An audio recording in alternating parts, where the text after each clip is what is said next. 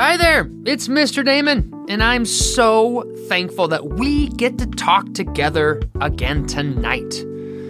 Because, when I think about it, you are so cool! You're rad! And I'm so glad that we get to be friends. Do you realize just how important and valuable and special you are? It's true. It really is. There is no one else like you on the face of the planet because God made you unique and special. He made you you. And to think that I get to be your friend is literally one of the coolest things to me. So, are you ready for our bedtime story tonight? I hope so. Snuggle in, because here it goes. Last night, in our story, we learned about how God showed Peter that no one person is more important or valuable than another person. Our skin color, languages, heights, hair color, money, clothes, whether we're a boy or a girl, none of it makes us more or less important than someone else. Jesus created each of us in His image exactly the way that He wants us to look and to be. You are perfect to God. He thinks that you're beautiful, a masterpiece. And best of all, Jesus wants everyone to know how much He loves them. Well, when Peter and the rest of the Jesus followers found this out, they began to share the good news about Jesus with everyone who would listen. Everywhere they went, the Jesus followers told people about God's love.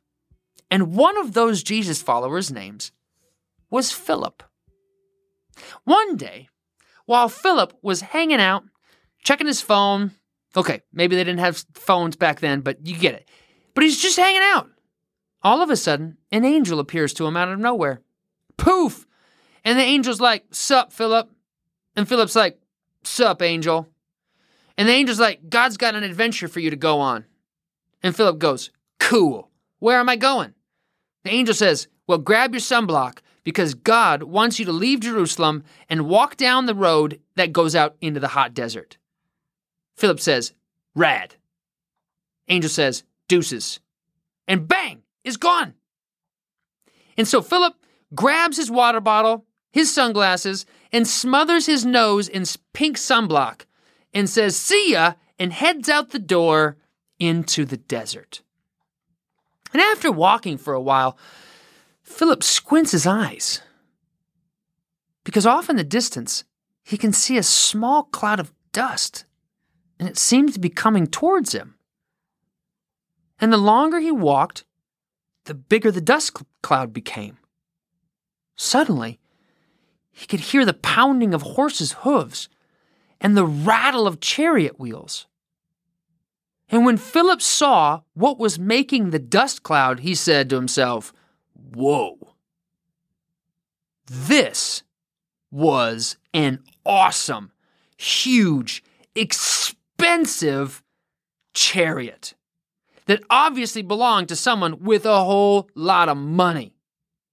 Now, it doesn't say this in the Bible, but I'm pretty sure that it was a Bugatti chariot with solid gold rims. Maybe. Well, this chariot belonged to a powerful government official from the country of Ethiopia. Ethiopia is still around today, and it's located on the east coast of the continent of Africa. And a big team of big brown horses were pulling the chariot down the dusty road. And as it raced by, Philip looked inside and saw the Ethiopian official sitting in the back reading. And the moment Philip saw the official, the Holy Spirit spoke to Philip and said, "Quick, catch up with the chariot." "Done," Philip said, and he started running after the chariot.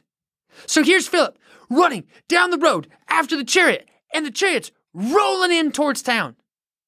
And when he caught up with the chariot, he could hear the important official reading the Bible to himself. And he was reading about Jesus. When Philip heard that, a big smile spread across his face. So he's running next to the chariot. He looks up at the man and yells, "Hey!" Well, that startled the man in the chariot, and he looked down to see this funny guy wearing pink sunblock on his nose, wearing sunglasses, running below him, next to the chariot. "Do you understand what you're reading?" Philip yelled up at the man. "No," the man said. "In fact, I'm confused. Who is this person in the Bible that the Bible's talking about? I need someone to explain it to me." "I can help you with that if you want," Philip said with a big smile on his face. "Absolutely." So the Ethiopian official invited Philip to climb up into the chariot and sit down next to him.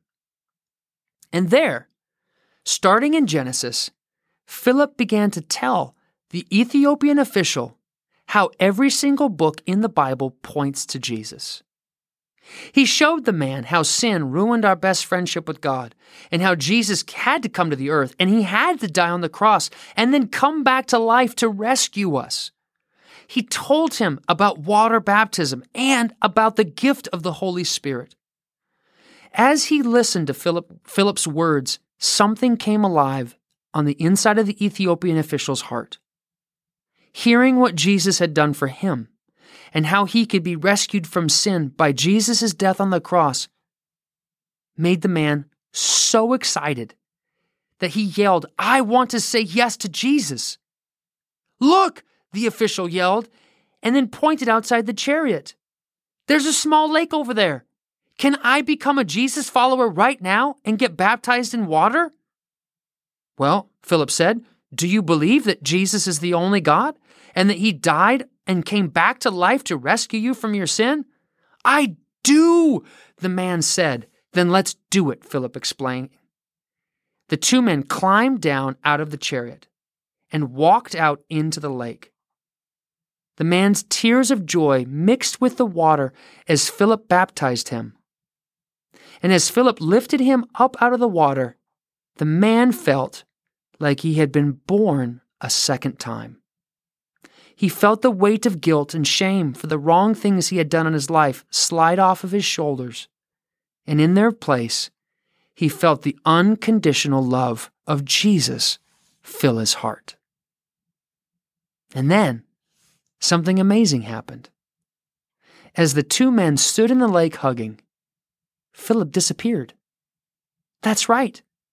1 second, he was there hugging the Ethiopian official, and the next, poof, he's gone.